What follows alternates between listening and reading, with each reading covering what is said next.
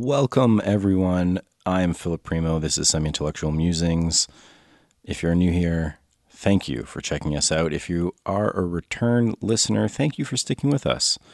As you know, this is the show on social science, humanities, and arts.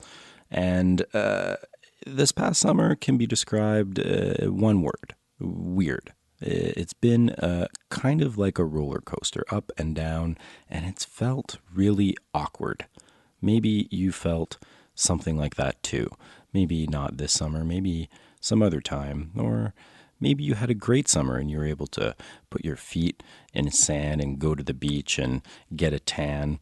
Well, I didn't get a tan. I was able to get a little bit of sun because of cutting grass and spreading 16 tons of crushed stone for my driveway and weeding and doing all that sorts of stuff. But most of it was spent inside on a laptop, straining my eyes, trying to get work done, and dealing with the weirdness of what was this summer. If you've followed the show, you know that we haven't produced new episodes in quite some time. A podcast has a lot of moving parts, from research to recording to just scheduling a time to do those things, to editing, and more editing, and then there's HTML and ID3 tagging and all the technical background stuff that goes to a podcast.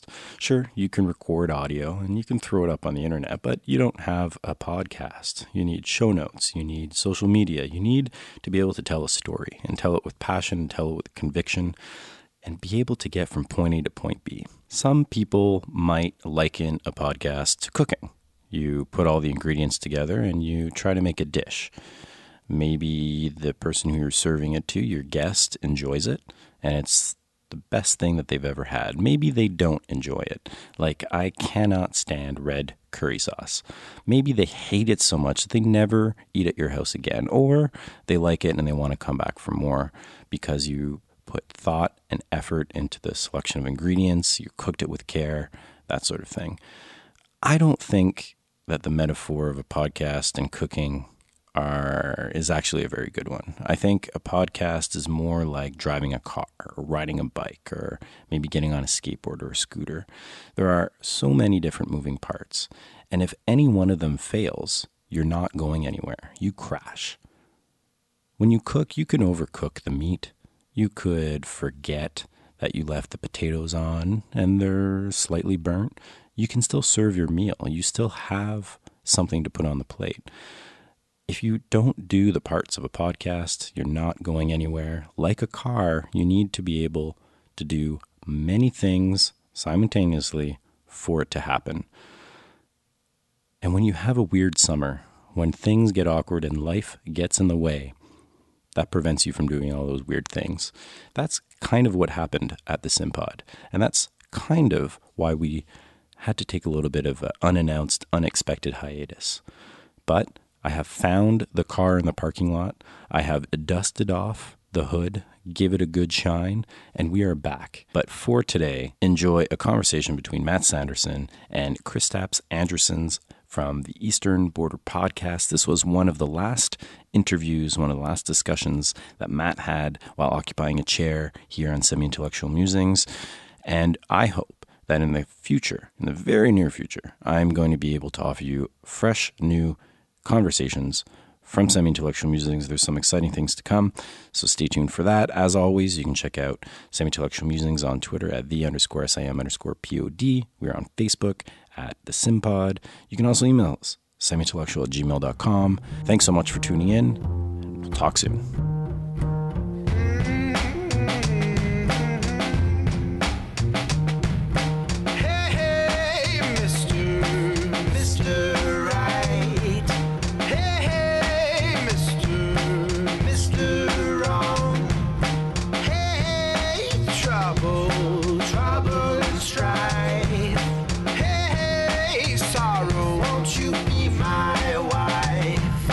On this episode of Semi-Intellectual Musings, Maddie continues to sit down with his Latvian comrade Kristaps Andrejsons of the Eastern Border Podcast. We pick up the conversation in the 1950s, seeing how sport was deliberately professionalized in Soviet Russia, which led immediately to dominance on the international stage. Mamu and the Dashing Latvian discuss the exportation of the system in the 60s and 70s, and how the West also mimicked aspects of the model in hopes of keeping up with those pesky Ruskies. We wrap things up with the downfall of the sports system across the Soviet bloc, the selling of players during Perestroika, and just a little bit on Putin and the doping scandal. Heck, we even got to talk about our favorite Latvian athletes. Hold on to your earbuds, comrades, and keep your coho on the ice. This is Soviet Sports Part 2, Dominance and Disintegration.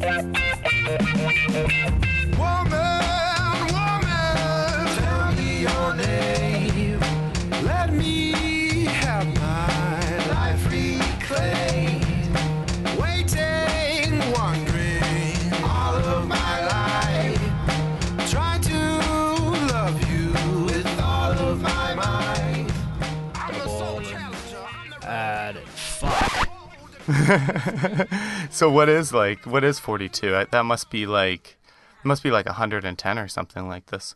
47? It's something ridiculous, I know that.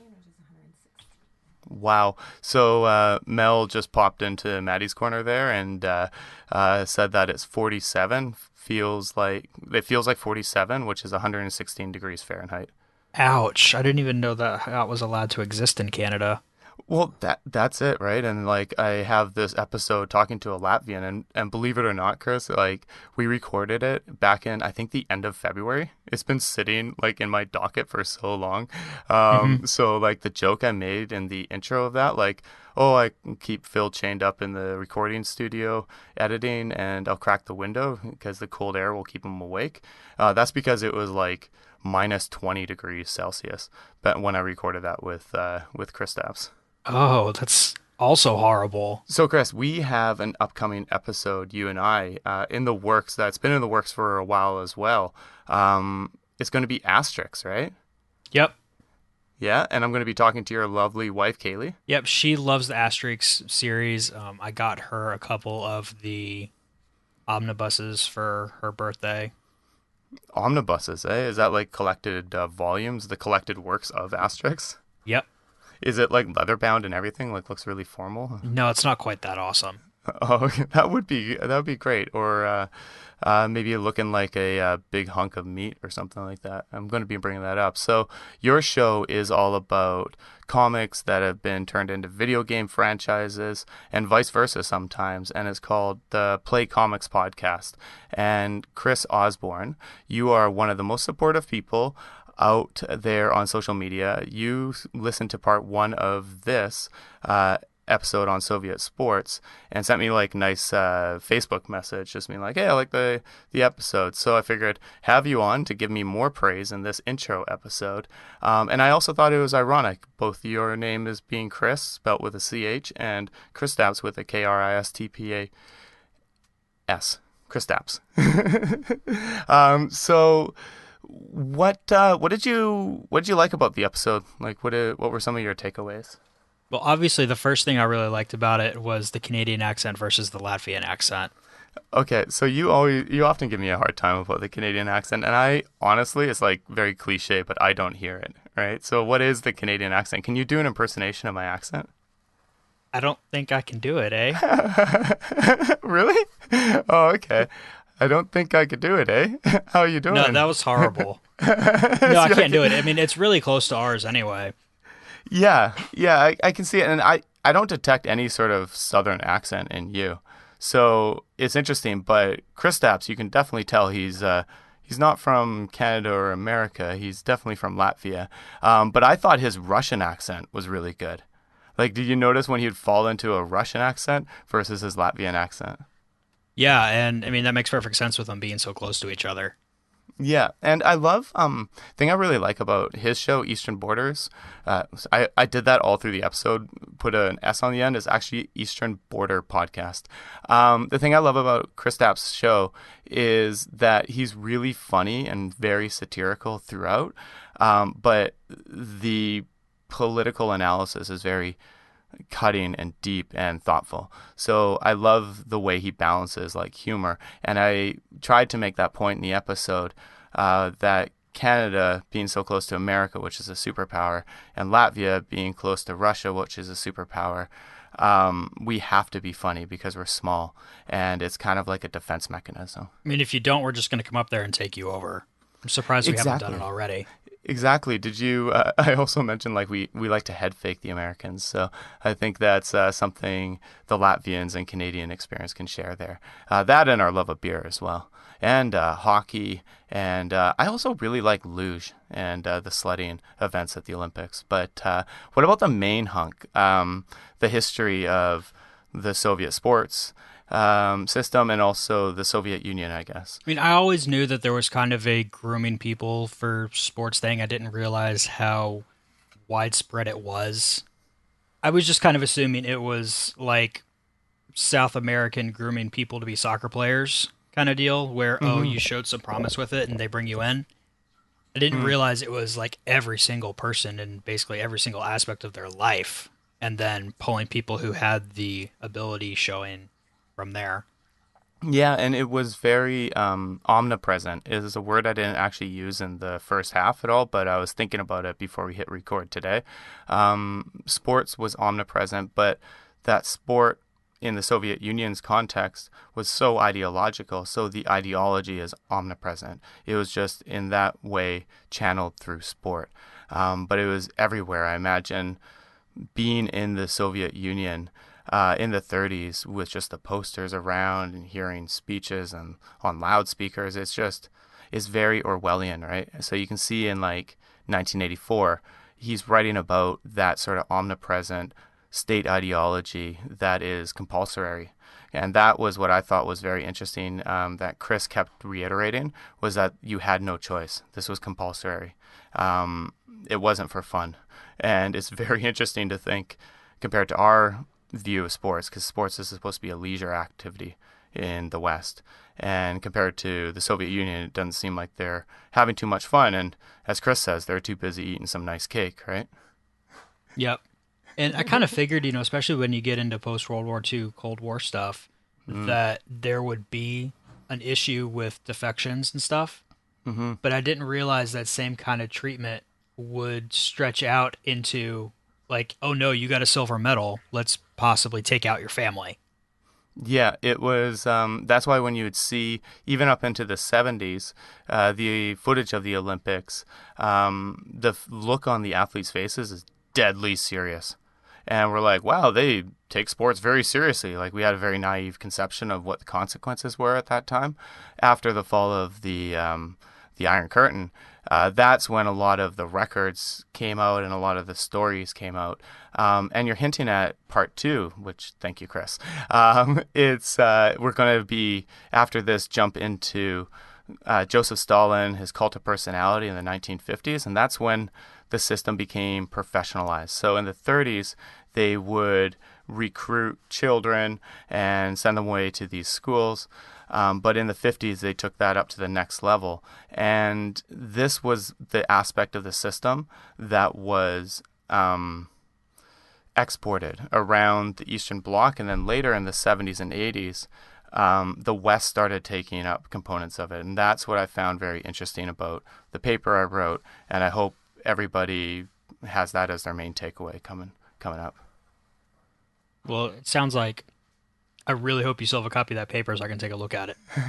You know what? I only have like the first quarter of it, and it just got lost. Like, I wrote it like 10 years ago. So it was really a chance for me just to kind of resurrect a bunch of ideas in a paper that I thought was really interesting at the time, but because of the sort of demands of university and like just timelines, and I was only an undergrad, I couldn't really do much more with it than just hand it in, and I think I got a pretty good grade on it. But anyway, so I'm looking forward to seeing what everybody else has to think about part 2, and Chris, you as well. I want your feedback. So mention again the name of your show and how everybody can find you.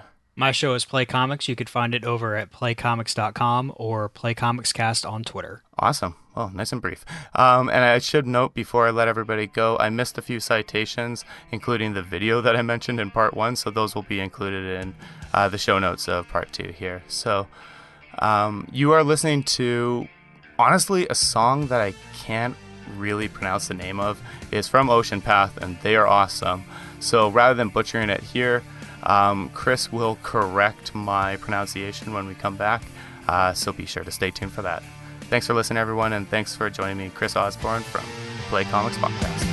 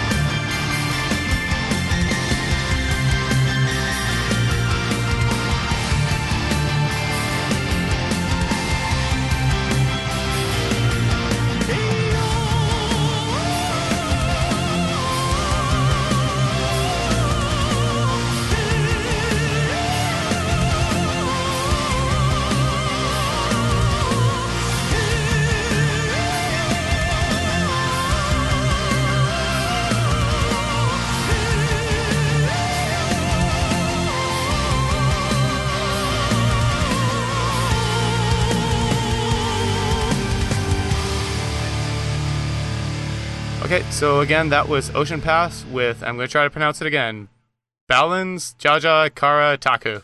Balinch Yaya Kara Taku. That means, it translates to, my brother is riding the path of war. Wow, really? That is way better than what I thought it might possibly mean.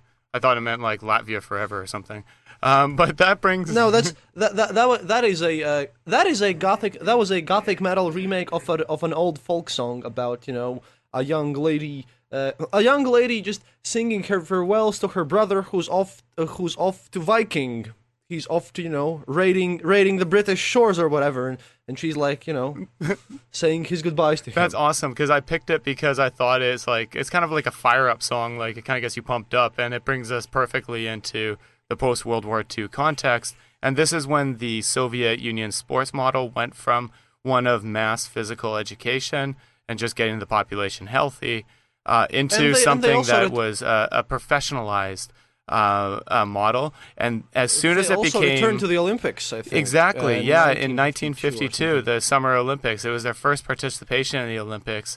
And after World War II, a fourth goal was added to the system, and that was international recognition and prestige for the state and the state's ideology. And that comes from Hal as well. And in 1956, they participated again in the Olympics. Winning Olympic gold medals was the primary goal of the Soviets after World War II, and it was embodied in the Russian concept of mastervosto, proficiency. Masterstvo. Say that one more time for me. Masterstvo, mastery. Mastery. That's essentially yes. mastery. Proficiency, exactly. So you see here that it goes from mass public education and physical education to professionalization. So I was wondering, Chris, if you could quickly talk a little bit about the post-World War II context and why this was happening now. Yeah, because this is a part of a Cold War. That is that might sound stupid, but if you watch Doctor Strangelove, then they talk about mineshaft gap. Well, there was a sportsmanship gap as well, obviously. Right. Because the Soviet Union, as they wanted to spread their ideology abroad and gain further support of their own issues at home, because even though it's not heard about, but there were some protests against lack of bread and stuff like that within the Soviet Union. It wasn't all peaceful and nice. So it was used as an ideological tool to show to the people both inside them and outside their superiority. And that still goes on today if you think about how, with all the doping scandal, but we'll get to that later on. Right. And the whole idea was that the Soviet Union must get better athletes out to prove that how superior they are to the United States of America. That was their first kind of main nemesis there, so to speak. And that also kind of, by the way, it involved chess too, because chess was taken super seriously, right? Because that was the intellectual sport. Right, and why the Soviet why do we know Kasparov's name here in the West, right? Because that was like the main arch rival in chess, and like for Westerners, it's like, why do we all of a sudden care about chess? But we care about it because it was the two ideologies going to war, and that's why the Summit Series, as we call it, the 1972 hockey series against Canada and the Soviet Union was such a big deal for Canadians. And when I say it was our main contribution to the Cold War, I say that a little bit in jest, but it actually was. It was one of the main things that we did in the Cold War was beat the Russians at a hockey series. See, the thing is, why you did that it was a big achievement for you guys, because at that time the Olympics were amateurs only. Right. But the Soviets just basically made everyone appear amateur. Right. Because, they were all professionals. Everyone who was in any Soviet Olympic team, or everywhere else, they were formally either in the army or working in some factory or working for the KGB or whatever. They technically counted as amateurs. Right. There were no obviously they didn't really work in their said profession. They were counts as working there. Right. But the Soviet Union would obviously state that no, these are just common working men. What professional athletes? And due to the fact how the best teams operated on the national level, like if we talk about like both soccer and hockey, there was always two teams. There was the St. Petersburg SKA and the ATSE SKA, the Central Army Sports Club in Moscow, like Petersburg team and Moscow team, because they had the most resources and they could just commandeer. They could, due to how the Soviet state worked, they basically commandeered best players from other teams to their team. Exactly. Now, I have a quote here from somebody named Zilberman from 1982. The guy's from like McGill. I just found this on the internet somehow. But it gets right to the ideological battle, and then I want to talk a little bit more about the boarding schools that they did.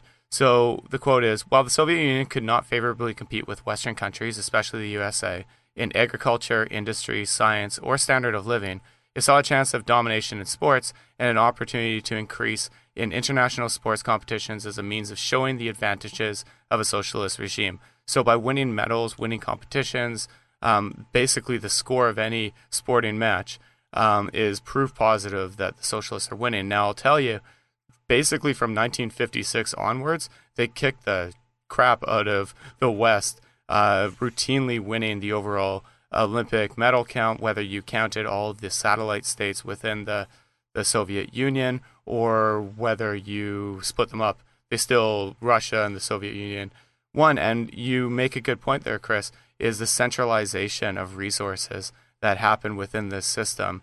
And then when we get to perestroika, I want to talk about Pavel Bure, who was an officer, I believe, in the Red Army, because that was his team. But we'll talk about that in a little bit. Now, for the people of the Soviet Union, I have another quote from Riordan. This one's from 1990. For the Soviet people, success in sport meant an increase in social standing. After World War II, the Soviets elevated athletes to the same level as writers, ballerinas, and artists. For the average citizen living in a nation that promotes anonymity, sports were one of the few ways one could become famous. The state also began to pay athletes for winning medals, so there was also a significant financial incentive to excel in one event as well. Sport also represented an outlet for people from their dreary daily lives, as all the sports facilities offered free admission to everyone in the state, which is actually something that they consistently did all the way up into the 90s. Now, the Soviet Union, after World War II, as I said, made this more professional. One of the ways they professionalized the sporting system was actually identifying elite child athletes. So there were boarding schools where children continued their general education, but also perfected their mastery of a particular sport under the guidance of well-qualified coaches. By the way, you don't have that in the West? We do, yeah. And this is what is really fascinating to me about this subject, is that the West, after getting their asses handed to them for like 30 years, somewhere in the 80s, we started mimicking various aspects of the Soviet sporting model. So as the Soviets were exporting this model in the 60s and 70s to places like Cuba or Romania or former Yugoslavia, places like this, it took until like the 80s, until we routinely got beat for a couple of decades, for Western nations to start adopting aspects of the Soviet sporting system. And now, say in the 90s and then into the early 2000s, that's when we started doing these boarding schools, particularly around hockey. We'll have like hockey schools, elite level hockey schools. And believe it or not, actually, when it comes to hockey, the Americans were the first to adopt this sort of Soviet model, where they had these elite training facilities where you'd also go to school there as well. Boarding school gap must be closed. Yeah, exactly. No, but this is what really happened there, and it's a shame because a lot of these schools have closed down now, and Russia, we have only one left in Latvia. But yeah, they took it very, very seriously, and parents were like really encouraged, train their kids in various sports, because if you were a famous sportsman, it's not about the money, because, if you listen to my show, you might have noticed that money really didn't play such a huge role. It was that professional athletes, especially those who went into international competitions, one, they got to visit outside of the USSR, which was very hard for an average person to do. Secondly, they got to buy stuff in the special stores, reserved for the elites, where you could buy like imported goods and whatever. And this is just, it wasn't about the money. It was about that they had more access to what the money could actually get you. They because an average person had to wait in line to buy a car for 5 to 10 years. Right. But if you got like a good result and you were a master athlete, then you could just be given a car. Right. And that was also one of the biggest things. But if you started waning out, there was also kind of that's when the benefits ended. And the second part is that even though these guys who were professionals at that point, well, de facto professionals, these people also remember that they all worked with the KGB. They had to basically, just like everyone else, they went, for example, to the Olympics, and then the whole Olympic team would have to come back, and they would have to write reports on what happened, where did they go, on the other guys, and they had KGB guys with them. And that also has led to a lot of ex-Soviet athletes kind of sinking in deep alcoholism and mental issues, because it was mentally hard for those guys, because they basically saw how life was outside the Iron Curtain, like outside the Soviet camp. And a lot of the stories that I've had in my interviews with these people is that, like, it was very, very mentally hard for them to work with the KGB all the time, to be under surveillance all the time, because they got all these benefits, but they were like under glass, because they were like under a looking glass all the time, because they were used as these examples. They had to live their perfect lives, and they had to present their lives as ideal to everyone else, and it was like very, very traumatizing for them as well. So these guys didn't. These guys, even though they lived better than the average citizen, they had their benefits. It came with the downsides as well. Of course, and when you have a nation that is impoverished, those little benefits like the access to an automobile, a little bit higher pay than somebody who has the same sort of job, those go a long way. But it is ideologically, when you see the West is not as demonized in some ways as it maybe is portrayed, that is like ideologically earth-shattering. Now, I think it's interesting too with athletes. You're playing against other athletes, but there's a lot of downtime where you might have some interactions. And as you say, if the state is encouraging you to go gather information, they might encourage a little bit of interaction.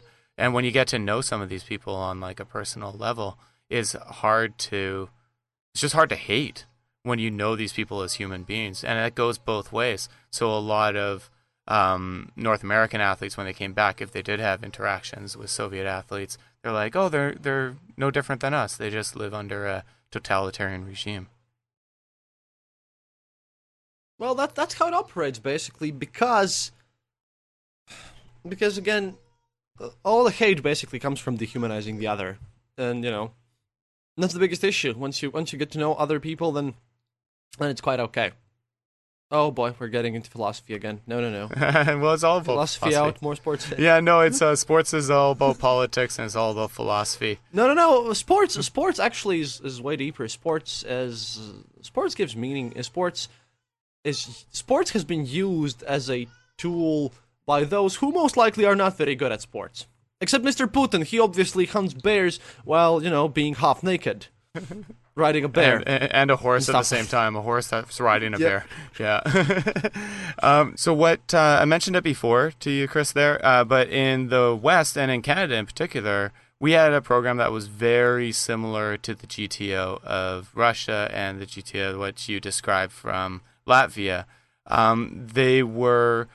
It was this program called the Canada Fitness Award Program. It started in 1970 and went all the way to 1992. So I remember this very well from my time in elementary school. It was a social cultural fitness test where we had to do all the same sort of drills, like climbing a rope, that weird, like, where you hold on to the monkey bars and you're kind of guided by your biceps drill, standing forward jumps, all these things. And our results were ranked and correlated, and based on your overall results, you would get one of 4 badges. It went like platinum, gold, silver, and bronze. And then I, like most people who didn't have natural athletic ability, got the participation ribbon. Now, this program was actually mentioned in a Tragically Hip song called Fireworks. It's my favorite song ever. But I think it is interesting that the West started taking elements of the Soviet model and adapting it to their own context, or in some cases, literally just taking it from the Soviets and putting it right into Canada, as in the case with the Canada Fitness Award Program. So did your, what I wanted to ask, your uncle there, did he also have friends who went to the athletic training facility schools? And is there a story? I'll ask. Yeah, sure. Klausies, vai tu zini kādu, kas kādos Murjāņos vai kādā sporta skolā mācījās? Te bija kāds čoms? Oi, čoms? Nu, es nezinu. Bet tu kādu zināji no viņiem? Nu, mūsu volejbolists mācījās. Es Raimons Vilde. Ir beidzis Murjāņu skolas. Right. Yeah, he had some pals who were specializing in volleyball. Oh, okay. And did they travel internationally as well? Viņi brauc uz ārzemēm kādos konkursos arī? Volejbolisti Vilde savā laikā PSV izlasē spēlēja. Nu, vēl man liekas, ka šitas te Lodas grūdējs Jānis Bojārs to bija vieglatlēti arī. Bet jā, volejbolists aizbrauc. Yeah, some of those volleyball guys, one of them made it to the USSR national team, so he traveled abroad a bit. Oh, yeah. Wow. And it's interesting to have that sort of perspective, and then your uncle having a friend that's within that world would also be able to get a glimpse into the West just by talking to him. Yeah, he brought back souvenirs. Oh, really? That's how he drank Coca-Cola for the first time. What kind of souvenirs? Like, what were some of the things they brought back? That's fascinating. Mostly, like I said, Coca-Cola. If you had Coca-Cola, you were the top dog. People. If you got your hands on a bottle of Coke, then you would drink it and share it with your friends, and then you would keep it in the most visible place ever, like a can of Coke or a bottle of Coke, and people would come over to your home, and you just you show them that you've tasted this. That was like a status symbol, like paintings or stuff like that. That's awesome. Back into the Soviet Union, the Union of Sports Societies and Organizations, the USSO, you're right, they have a lot of acronyms, was established in 1959, and it had as its goal professionalizing the GTO system to produce results, so the production of medals and championships. Now, I think what's also interesting in this period between the 50s into the 70s, the star athlete and the team became like a thing. And I would argue, and I want to hear your thoughts on this, Chris, I would argue that this promotion of the star athlete was the result of the culture of propaganda that was put into place by Stalin, and in particular, his cult of personality. So do you think the effects of Stalin's cult of personality had ripple effects into promoting the star athlete or the star team? Oh, obviously, because, again, you needed to show success in any way that you could. Now, what happens... Sorry, I got to ask you the follow-up question. Good. What happens when you show too much success in this system? Like, what happens if you become bigger than your sport or bigger than the system, But it really didn't happen.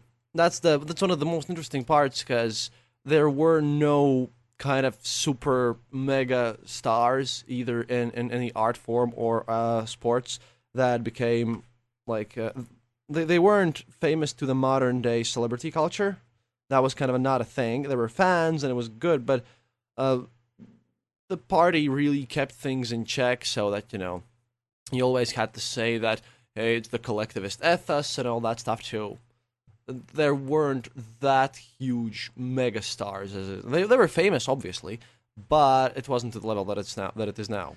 Now, I mentioned it just in passing, but now correct my pronunciation, but the Spartacade, a biannual regional competition culminating in national championships in Moscow.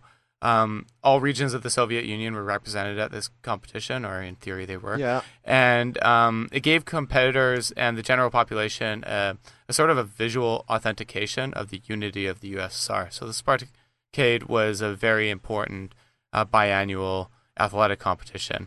Because the Soviet Union consisted of 15 republics, if I'm correct. Exactly, here. like a mini Olympics. Yeah, 15 republics. And it's probably some of the best athletics of the time, like in the 50s, 60s, 70s, because they were the Soviet Union, the USSR, and the regional satellite states were dominating the Olympics. So they did produce the best athletes. So I imagine these competitions are pretty awesome. Yeah, but like you said, they were portrayed in the television as more of a celebration of all the unity of all the republics in the state. Exactly. So what were some of the features thing. of it then in that regard? Well, besides the fact that they were basically Soviet mini Olympics, in a way, they ended up happening all the time.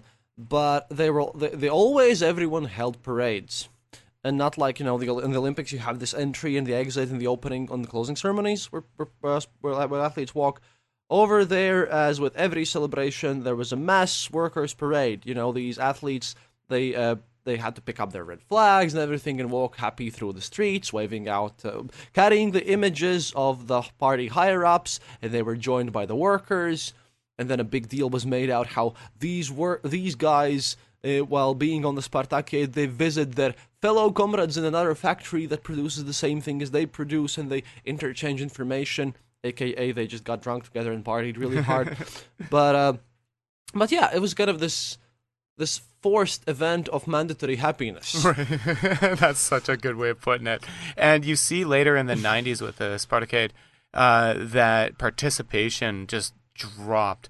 Even in the late 80s, it became almost the reverse, a symbol of the disunity of the Soviet Union. And in a political sense, right? In a way, but again, that is more akin to the fact that people, nobody got really paid for Spartacades. That was the thing that that could traumatize. It's like you didn't get extra pay for results there. You got some medals, you got some honorifics, but it wasn't. There was like no material incentive to do that. That was basically seen as a thing you did for the Communist Party, for the cause. Right. That was kind of your payback there. And later on, due to this Spartak being so ideologically tied to the whole party system, it just became somewhat of a symbol of an old era. Right. It became a symbol for these people of the regime that they didn't like. And that almost much. a target for the resentment that they feel more generally about the system. They could target it at something like the Spartakade because it's like so ridiculously over the toply ideological, right? Oh yeah. Yeah, one thing that I'm told that I must always Sure. tell you is how in the team sports. Right. Yeah. Go on. You see, there was these different teams, but yeah, the army guys and the KGB guys from my show, you might know that they had a bit of a rivalry going on. Right. That extended to sports. Okay. Yeah. The teams who were considered army teams always fought who were always some sort of ASK, like Armейский спортивный клуб, Army Sports Club. Like all the teams were like that, and then all the KGB teams were Dynamos. Dynamo. All of Yeah. them. Yeah. Minsk Dynamo and stuff Yeah. like that. And they were the most bitter of all rivalries. That was crazy because the rivalry between the army and the KGB inside the Soviet state was the closest thing to political struggle which happens in other countries. You know, it was like two major groups of power. Whoa! I've never thought of it that way. That is the first time I've heard anyone describe it that way. That's fascinating. Can you follow that line of thinking, please? Yeah, sure. Because you know there were power groups. There were the ideological communists from the party. Then there were the army power structure, and then there was the KGB power structure, and they were completely rivaled to each other. And the party essentially tried to keep both KGB and army in check because they were the real power bases of everything. And obviously, as the same way as the Soviet Union tried to produce these star athletes and winning teams and used sports for their own causes, the army and the KGB used the sports within their own teams amidst them to basically raise their own status, you know, to be more prestige than the other guys. Right, and that's Because you have to remember the KGB ran their own army. They had their own internal army and the army of the border guard. And there were people from the KGB in the army who were like, you know, political officers ready to, you know, look at whether or not this here general or that other general is actually really loyal to the state and so forth. So the army controlled the borders, is that right? No, KGB controlled the borders. So that's interesting. KGB was the only border guard on. KGB ran a border army with like more artillery than the French army. Wow. But that artillery was aimed not outside, but within towards the Soviet Union itself. Oh yeah, and up until 1953, while Stalin was alive, until Stalin died, there was also the third kind of class of teams, which is specifically for the Air Force. And what were they called? But that died out. Oh, they did? ВВС. Военно-воздушные силы. They were just like ASK, just ВВС. They were there in the soccer and in hockey because Stalin's son personally took care of these guys, but then they kind of faded out. They were merged in the army. That's the other thing, it seems, with these sports systems is that it provided a perfect opportunity for a little bit of inside cronyism, which is not just an element of the Soviet political system. That is a hallmark of all political systems, is you put your guys in place and you put your allies, you surround yourself with your allies. So sports provided a bit of an opportunity to do that as well, right? Even symbolic positions of power sometimes carry really hard weight when it comes to that. Exactly. Because the public figures is something that people can rally around, and as we can see with, like, for example, modern soccer fans are known for their aggressiveness, both English and Russian, and people can rally around these people. They can become some sort of symbols, and you want those guys to say things that are useful to you, because people sometimes listen. Exactly. So by exporting the athletic model to their satellite states, like the East German Republic. I have a quote here from something from 1984. I don't know where I found this in the UBC library, but anyway, they describe the German sports model as representing a mirror image of sports in the USSR. First and foremost, sports were free and open to all through government-owned sports facilities. They also had the GTO tests and held biannual Spartacades. The Germans followed the idea of Massivos by having strong union involvement and a focus on youth through sports in schools. The strong showing in international competitions like the Olympics was a testament to the strong support of the government. And that was from 1984, published in East Germany. So you see, even here at a later date, they're still holding on to all these old ideals from whether it's the 50s or even in the 30s of, mass participation, about national unity. So the Russians or the USSR exported the sports model as a way of exporting their ideology and their political organizational principles to their other nations under their control. It's pretty normal even today, because countries sort of do that. Some, however, do more than others, because what really shocked me was that, and I'm gonna twist this into a very dark thing Please now. In the latest Olympics, the Russians won the gold medal, right, in the hockey. That's right. But it was because every other team basically refused to send their NHL guys, because it was kind of decided that, hey, we should kind of not make sure the NHL guys make sure the Olympics are really a bit more lower level hockey for some reason. Yeah. Russians, however, brought all their stars in, and they beat Germans 4-3 at the end.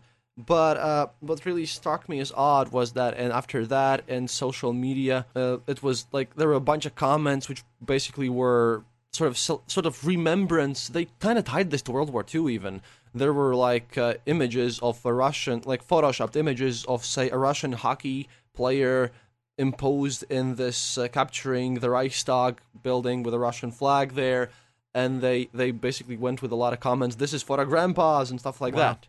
It was like really violent at one point, and it's like, yeah, we beat the Nazis once again, woo! But it's like, what Nazis? Yes, that's that's disgusting. And sports has always been used for propaganda purposes.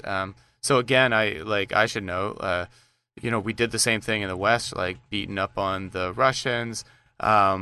Anyway, it goes deep. It runs really deep. Now, this sort of, I will mention, one interesting example of exporting the sports model was Cuba.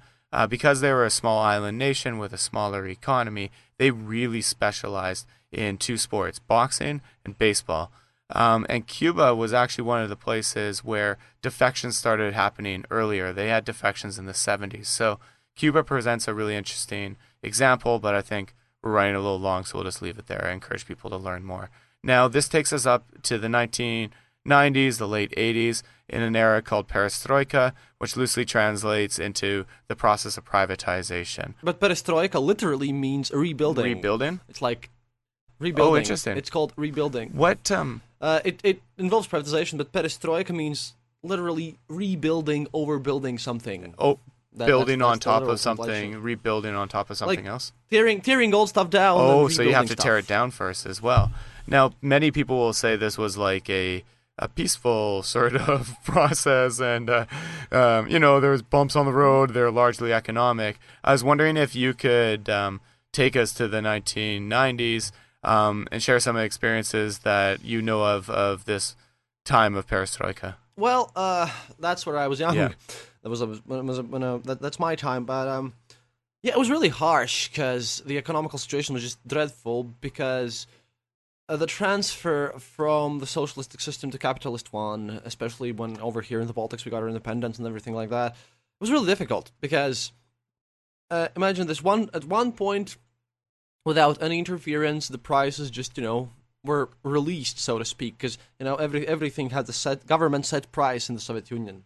And then at one day you wake up and find out that everything has increased in price tenfold, and tomorrow it happens once again, and so forth, because free market just hit, and the salaries really didn't catch up, and people weren't paid in a long while.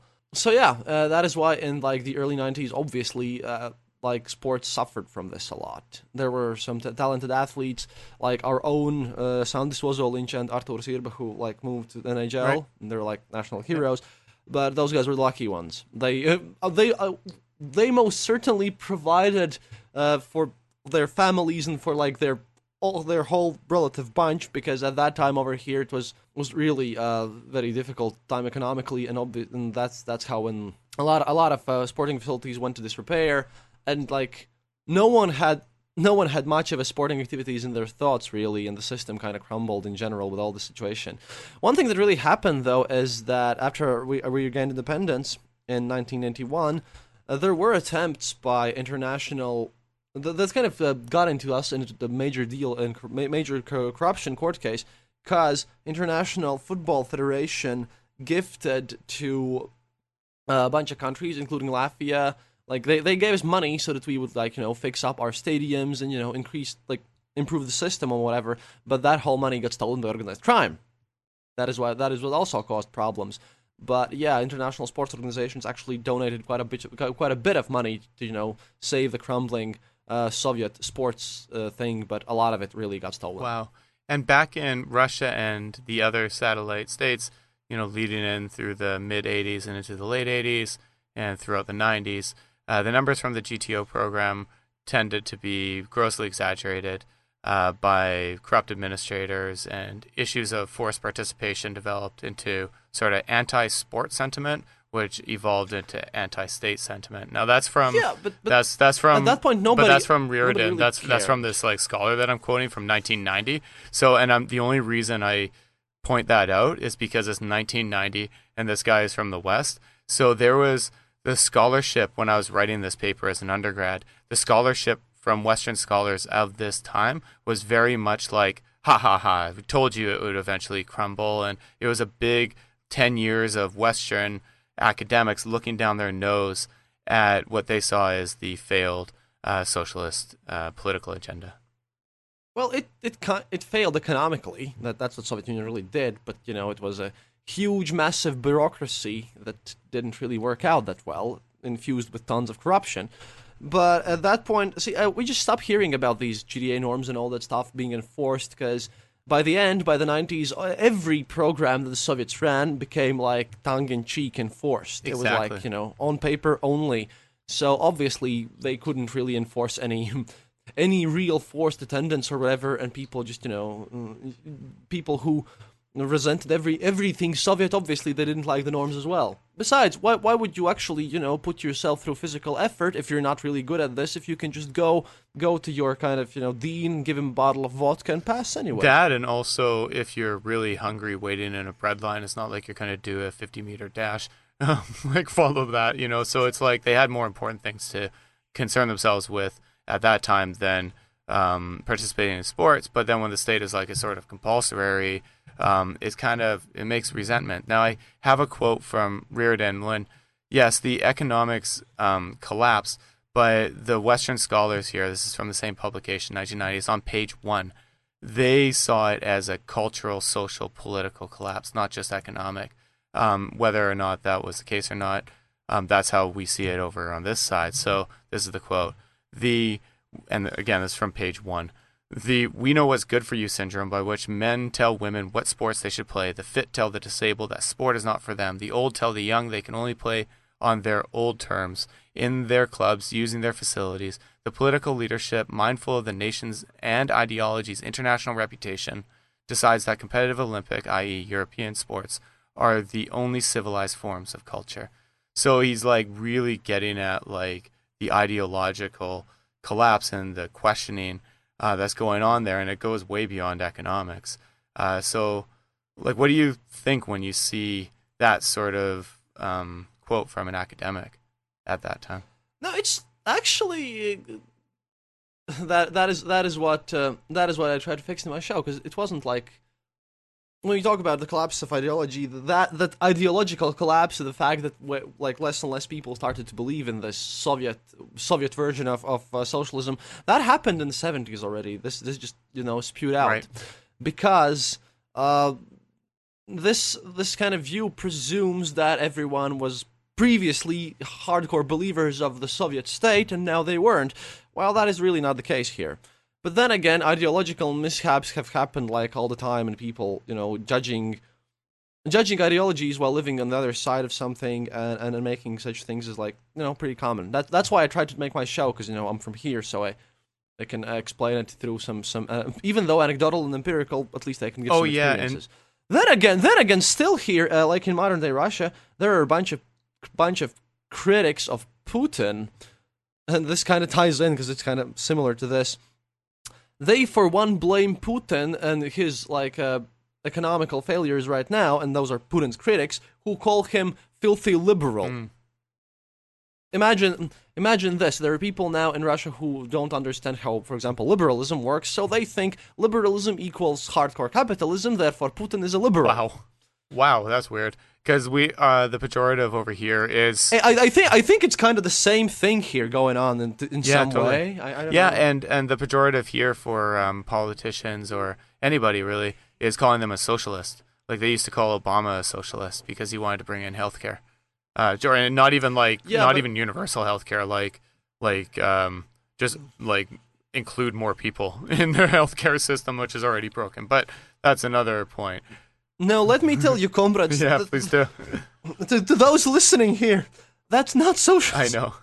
That's not what the word means. The same is that's like calling Putin a liberal. Yeah, if anything, like national healthcare is communalism or something. Like it's not even is more like communism. But anyway, so in the 80s, as you say, Chris, the cracks are starting to form, and even way back into the 70s. But it just spilled out in like 1989 through to 91. So there is anti-state sentiment. People are feeling resentful of being used as tools for government, and all this compulsory stuff is starting to create resentment, I think. So one of the responsibilities of the government when it comes to sports was to open the doors of the elite training facilities in the 80s. But they would charge an admission fee, hoping to prop up a program that was dwindling with funds. And as a way, I think, in the 80s, of dipping their toes into the pools of privatization. And furthermore, official permission was given by the government in 1987 for co-op fitness centers to open. And they started offering non-traditional individualistic sports like Aikido, skateboarding, breakdancing, alongside more traditional sports like weightlifting, swimming, and which I found out you did, fencing. But there was a huge waiting list for them. But anyway, those started happening. And then in North America in the 80s, because we got spanked by the Soviets all the way through the 70s, it kind of spawned this general fitness craze all the way through the 80s. And also, as we mentioned before, a refocus on elite training programs and professionalizing professional sports, actually. So professional sports started to emerge in the 80s as a mainstream phenomenon.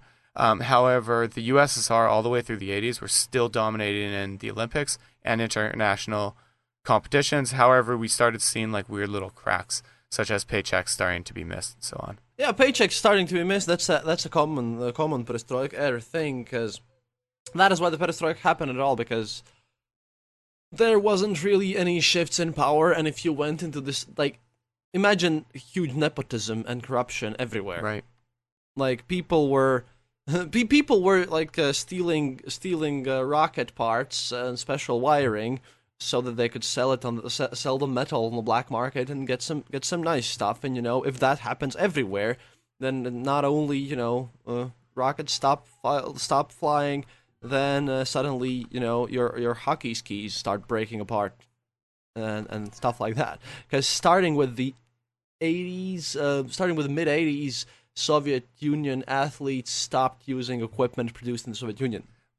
In the professional level in the Olympics, right? Else. And I went to because the production kind of crashed. Right, down. and I went to the Canadian Museum of History, and they had a display for the Summit Series, the 72 series, and Tretiak's goalie stick was there, and that was in 1972, and it was a Koho, which is a Canadian hockey stick manufacturing company, or at least something from the West. I think it was Canadian, and you would routinely see that, and where players would exchange equipment after a match, but it wasn't exchanging equipment. It was just like Canadians just giving hockey sticks to their Russian counterparts, for example. So now, as of 1989, 27 Russian hockey players had defected to play in North America's NHL. But the Soviets, at that point, they started actually selling players, which provided much-needed financial support for individual teams and the sports organization in general. So in the 80s, like mid-80s, early 80s, defection was kind of illegal. So the Stasny brothers from the Czech Republic, they're a very famous example here in Canada. They went and played for the Winnipeg Jets, the Quebec Nordiques rather. And but they had to like run off in the middle of the night, and they had like KGB agents chasing them and stuff. But as the 80s rolled on and into the 90s, the Soviets started actually selling players. So I have actually an example from soccer, which is rare for me because I'm not a big soccer guy. But Renat Daziev signed a 2-year contract with the Spanish club Sevilla.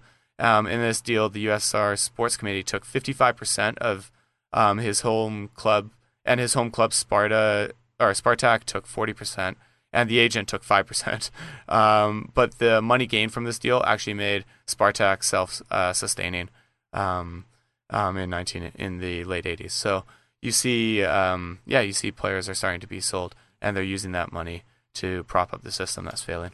Oh, they sold all sorts of things. At one point, you don't even know. When Tetris was invented, then the inventor of that game didn't get anything. The Soviets even used Tetris. Gorbachev personally oversaw the licensing and grabbed a bunch of money for state for Tetris. Wow. Obviously, he took everything from like what he could get from Western sports clubs as well. This was like, hey, we can sell what to the West? Wow. Okay, so they just started pumping out everything because literally, imagine everything was state-owned. Yeah. So it was considered that your training was also owned by the state. Therefore, it is obvious that you going to play somewhere abroad, well, the state must have some money from this. Right. And now, interestingly enough, as this is all going on, Moscow actually hosted the 1980 Summer Games.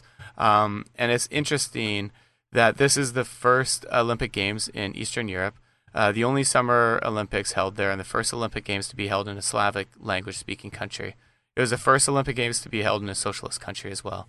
Only 80 nations were represented at the Moscow Games, the smallest number since 1956, and there was a general boycott led by the United States and the then president, Jimmy Carter.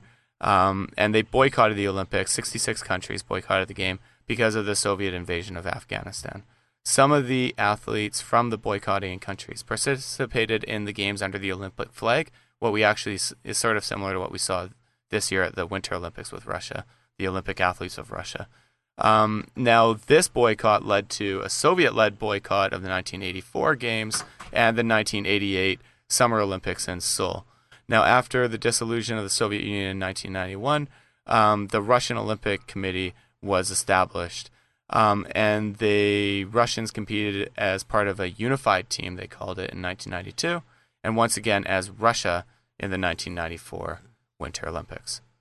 Yeah, because the idea of what was it, Union of Independent States, I suppose that was the official name of that team for that year for their organization, the NVS, I think, the United Team in 1992 Olympics, which was called, I guess it was the team of Union of Independent States. Yeah, that was the name of the 1992 thing.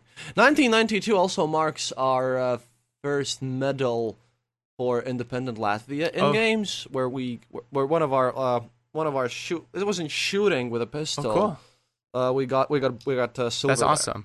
And it's funny how you remember those first moments, and this is where the Soviets used it as such a powerful propaganda tool, the sport that is that you remember that first medal, and it brought you, nationalistic Latvian pride. So it's in a way. Also, what the Soviets did was when we talk about the first is that they also built up our sled track, bobsleigh track in Sigulda, which is now the basis of our whole bobsleigh / luge / skeleton thing, which is really big in Latvia because we're good at this sport. Yeah, that's like one of your best sports, right?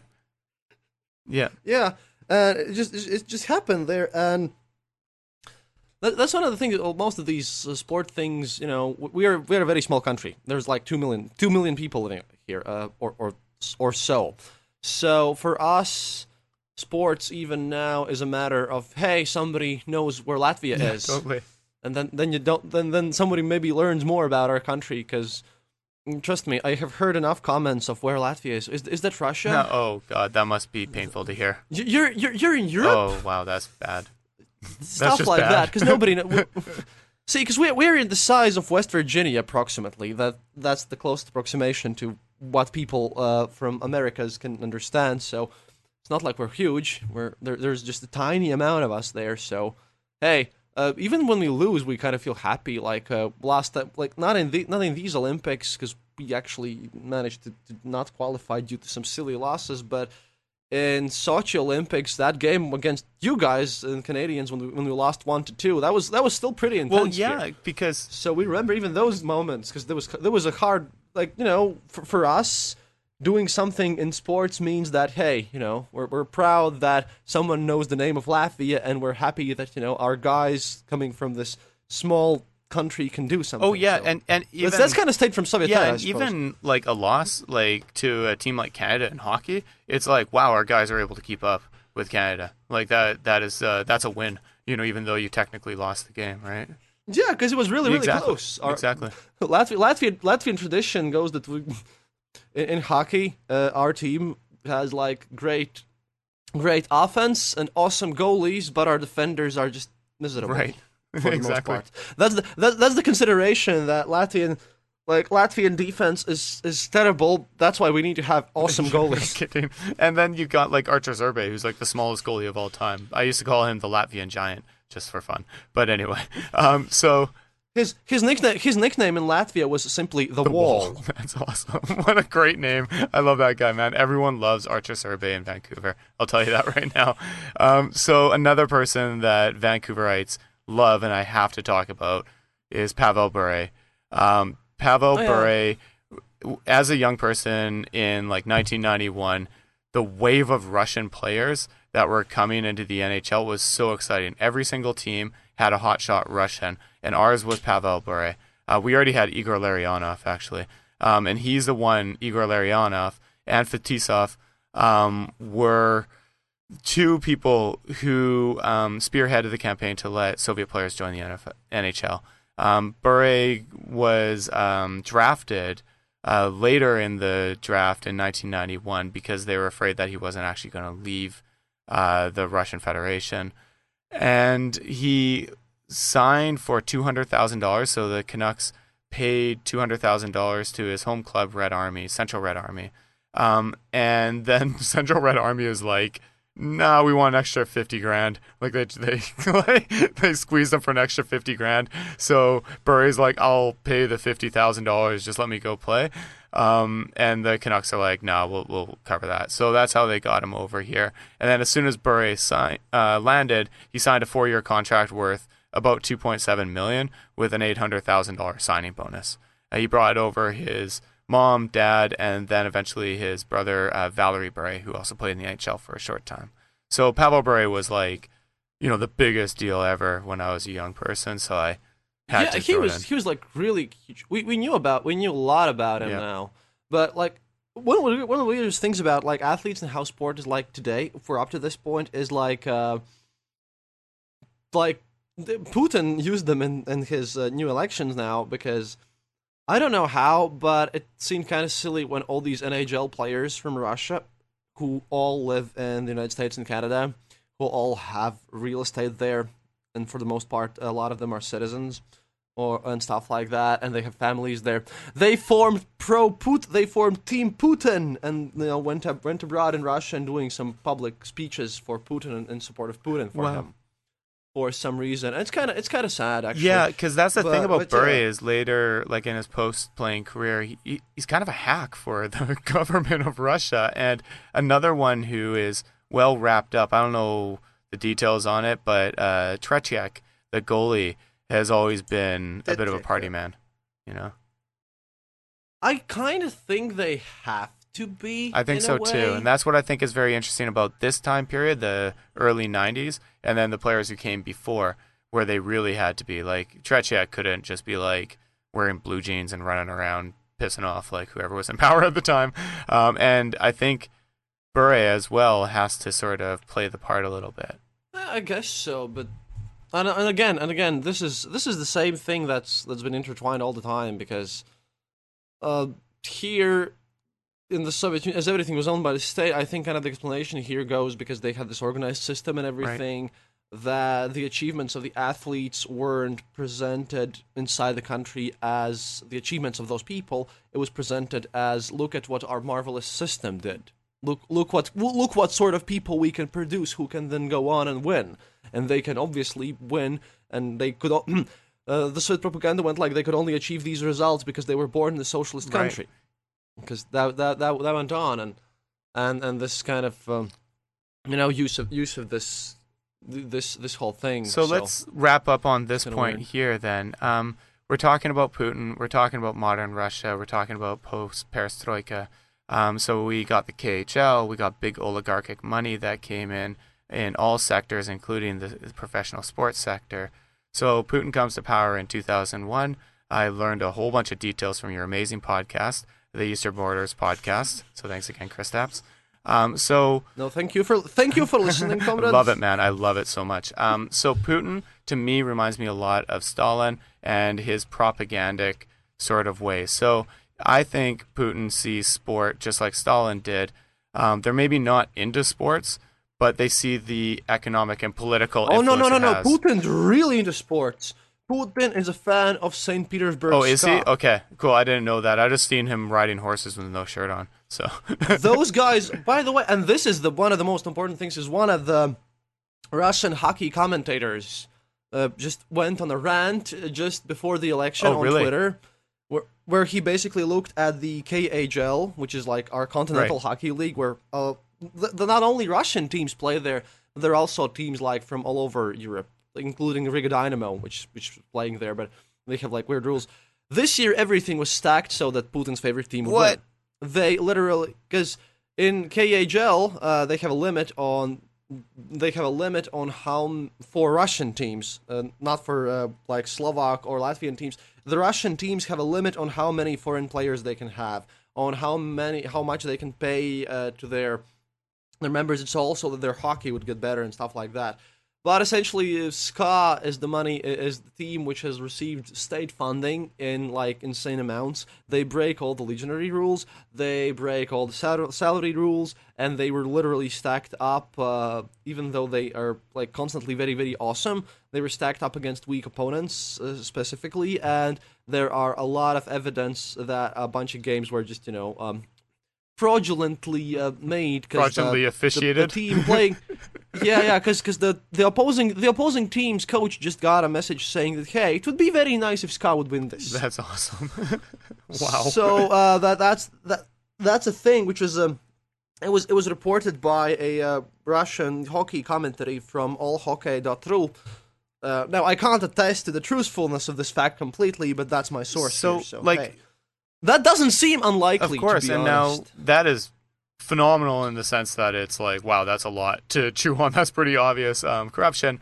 But now, if you were a hockey player who was looking at an opportunity in the KHL, you might look at something like that and say, why would I want to play in a system like this? Because, athletes do believe in fair play, even though they're super competitive. They don't want to play on some team that has like the Moscow team who's stacked up against them. So yeah, but that's this year, because previous years were much better. Because I see KHL is the hockey league that we all watch here. Right. That's what our team plays. Riga Dynamo. So that used to be better this year. But remember, this was an election year, so it kind of matters. It does matter. But then again, all the system with Russian meddling in sports is kind of crazy, because if we don't talk about the doping scandal with the weirdness, then that's kind of crazy. That's right.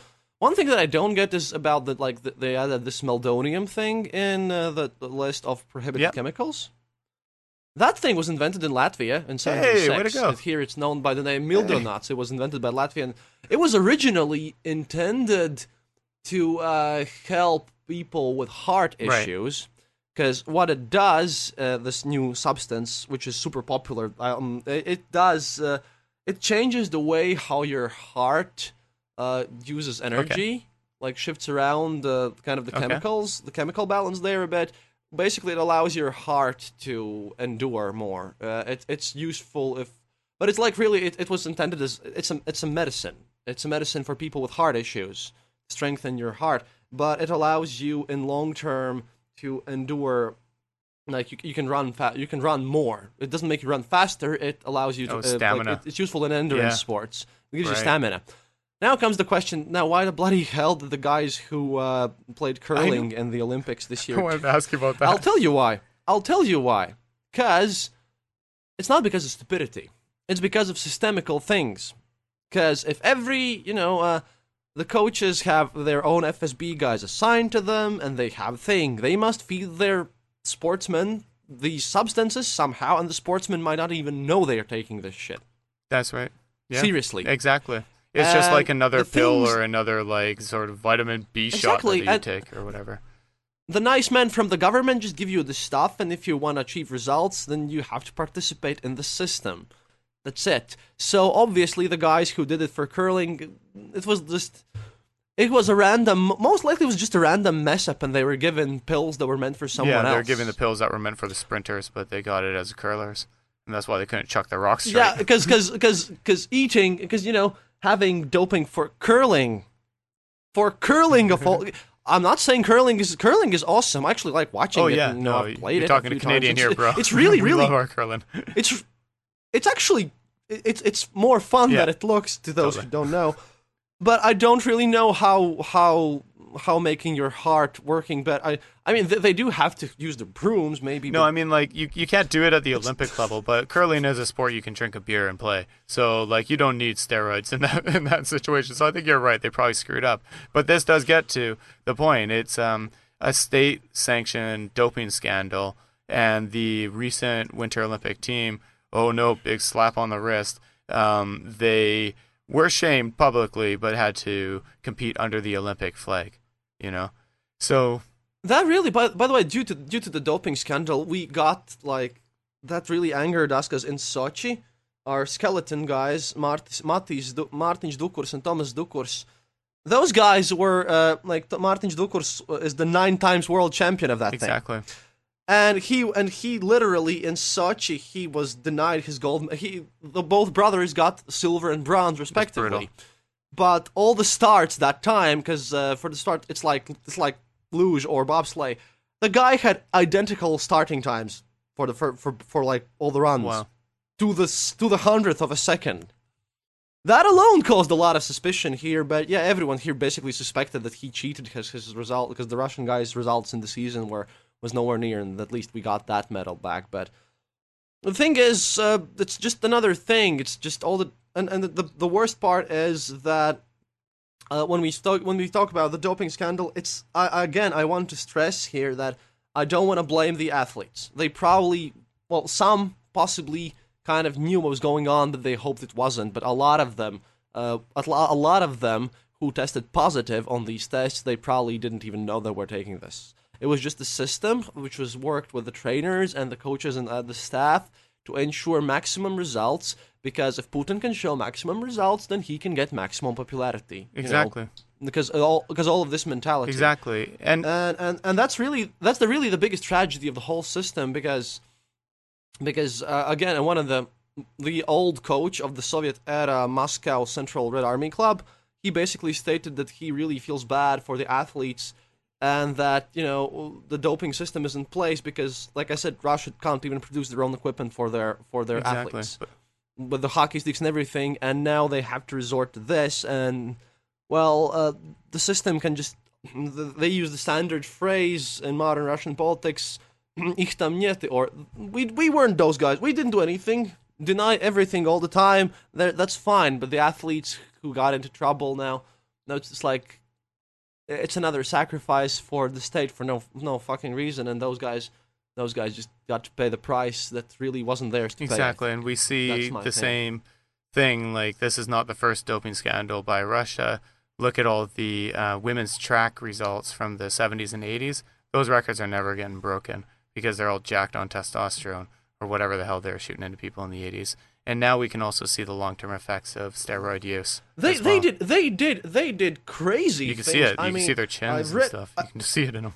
I read the reports that for athletes, they basically did artificial impregnation, and then they arranged it in such a way so that they would be like in the 3rd month during the Olympics, and then they forced abortions at that time. Christ. due to the fact that female body produces a lot of vitamins and everything. It's Yeah, just well, you jacked can up cover during the pregnancy. testosterone with estrogen, right? Yeah. Yeah, and they basically just jacked it up, and they did pregnancies with abortions there, and this like insane. crazy. And that's the saddest part. Like you said, everyone wants to see a fair fight, no matter who wins. Like if it's worth watching, and if you want to watch it and root for someone, then it's great. If it's a fair struggle, then it's awesome. Then it's just sportsmanship and all the great stuff. But when terrible when cheating happens, then that's bad. It's really, really bad, and that's a shame, because during the I can assure you that in the Soviet era, they really didn't even have that much doping available, at least for a part, especially in the later Soviet era. 60s and 70s was one thing, but in the 80s, the Soviet state literally ran out of money for using these chemicals. Yeah, so Ben Johnson was using it over here in Canada to win his track mates. So on that note, Christos, I want you to really thank you. You can check out his show, Eastern Borders Podcast. Find it the same place you found us. Do you have any social media handles that you are typically on? Yeah, I have on Twitter Eastern_border, and you can just find me on Facebook by typing in the Eastern Border. If you see my logo, it's the one that is a mashup between the Soviet flag and European Union flag.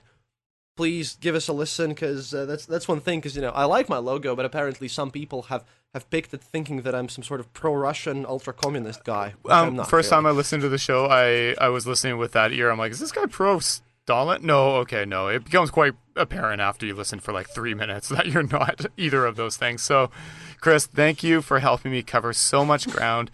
I had an absolute blast. You can contact Semi-Intellectual Musings via email at semiintellectual@gmail.com, Twitter's at @the_SIM_POD, or through Facebook at The Simpod. And we will be back to read and possibly sing out some reviews, so stick around for that. But first, one more song from Ocean Path.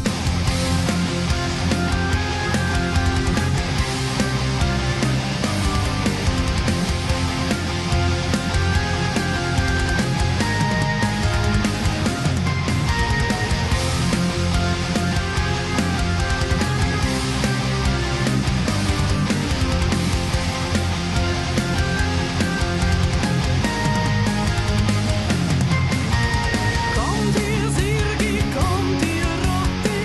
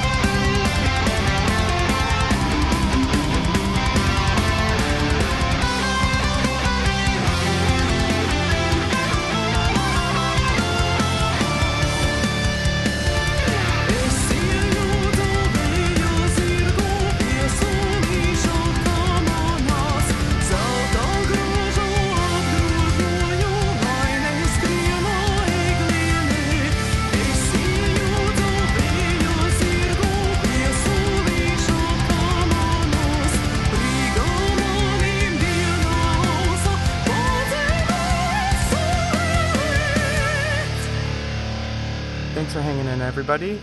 Before delving into the review section, which is really a thank you section, I wanted to send a quick thanks again to Kristaps Andrejsons of the Eastern Border podcast for hanging in for such a long conversation and fighting through some technical glitches. His headphones were on a slight delay and my internet was not very good, so sorry if it sounded like we were talking over each other a bit there. But also, big thanks to Uncle Gundars, who provided fascinating insights into what it was like participating in the GTO and high-level amateur sport in the Soviet Union in the 70s and 80s. I mean, that can of Coke tidbit, pretty funky, right? I should give the Eastern Border podcast an extra few words of praise. For Phil and I, our podcast is just for fun, and we have little fear of direct reprisal. You heard in part 1 that for Chris, this is not always the case. Some podcasters are doing so in environments that are not conducive to free expression, and even if censorship is not overt and obvious, there can be reprisals. He is brave, in my books, full of piss and vinegar, and I love him for this reason, and his show.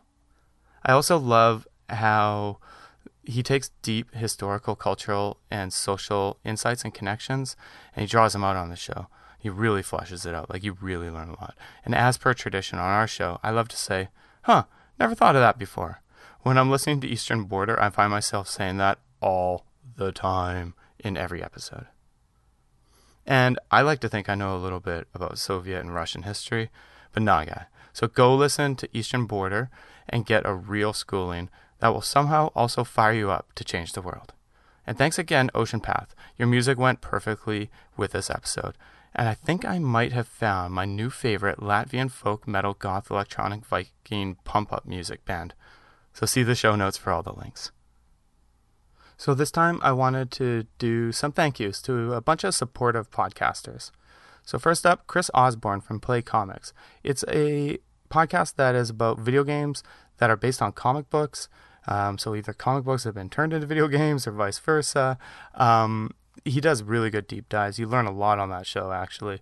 And again, I feel like I know a lot about retro console gaming, but no, Chris Osborne puts me to bed and takes me to school. Put it that way. He's really supportive on Facebook and Twitter. He still needs to listen to all our past episodes. I don't know how that's possible, but he did leave a Facebook review. Matt and Phil do a great job of finding interesting and informative guests on a wide range of academic and social subjects. See, folks, see how easy that was? So thanks, Chris Osborne. Go listen to Play Comics and leave a similar review for him on Facebook and iTunes. Okay, Megan and RJ from Oh No Lit Class. Oh No, Lit Class. It's a show about dead authors and required readings that you might have encountered in school.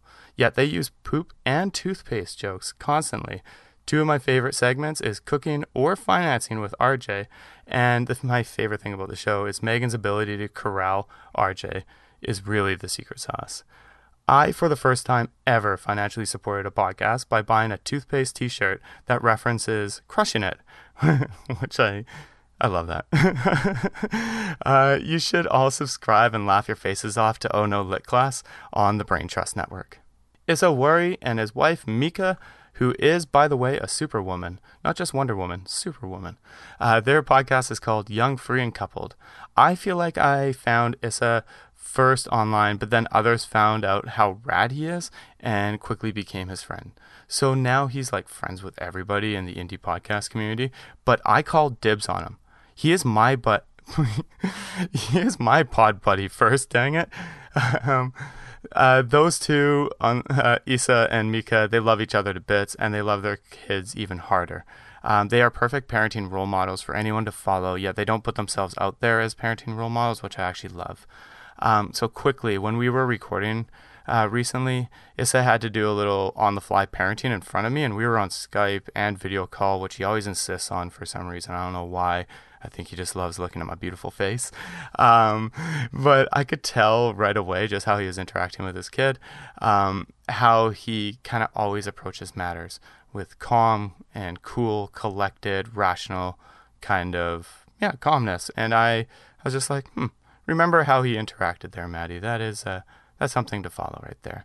I actually hope he's the same way, and calm, cool, and collected in the South London rush hour traffic when he's driving what I can only picture as a big red double-decker bus. So I'll talk to you both soon, but in the meantime, go listen to Young, Free, and Coupled.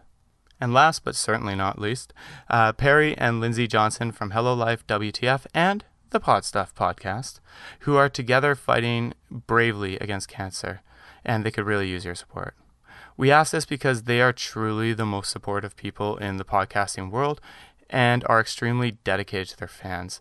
They even apologize for not being able to be more active on Facebook groups or getting an episode out, which is sad, but also hilarious and endearing, and it just goes to show you how dedicated they are to everybody who they've met through their podcast.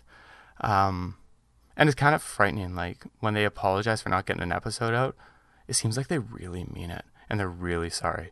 So please go find the GoFundMe link in the show notes here and go listen to their shows. The Pod Stuff podcast is an interview-based podcast review show where Lindsay and Perry's personalities really shine through. It's really funny. It's really entertaining. It's more than just a simple interview-based show. I highly recommend the Pod Stuff podcast. The other podcast they do is Hello Life WTF. This is the only relationship-based podcast that I always listen to. Part of that is because they do not give advice, and they often don't even want you to follow their examples. It's more of a, hey, learn from our mistakes kind of feel. But laugh at yourself and each other all the way along. These are two of the many takeaways that I've gotten from their shows. So go listen to them at the Pod Stuff podcast and Hello Life WTF. If you're able, please consider supporting the GoFundMe campaign, and we thank you in advance. Love you guys. Be strong for each other. Hashtag Hello Cancer WTF. Get back now. Make your brain take some facts. Make your hands to clap that. Hip hop, what's happening? All the waves are a crashing. All the throats are a gasping. All the triggers are passing. All the lights are a flashing. All to the rhythm of a passion.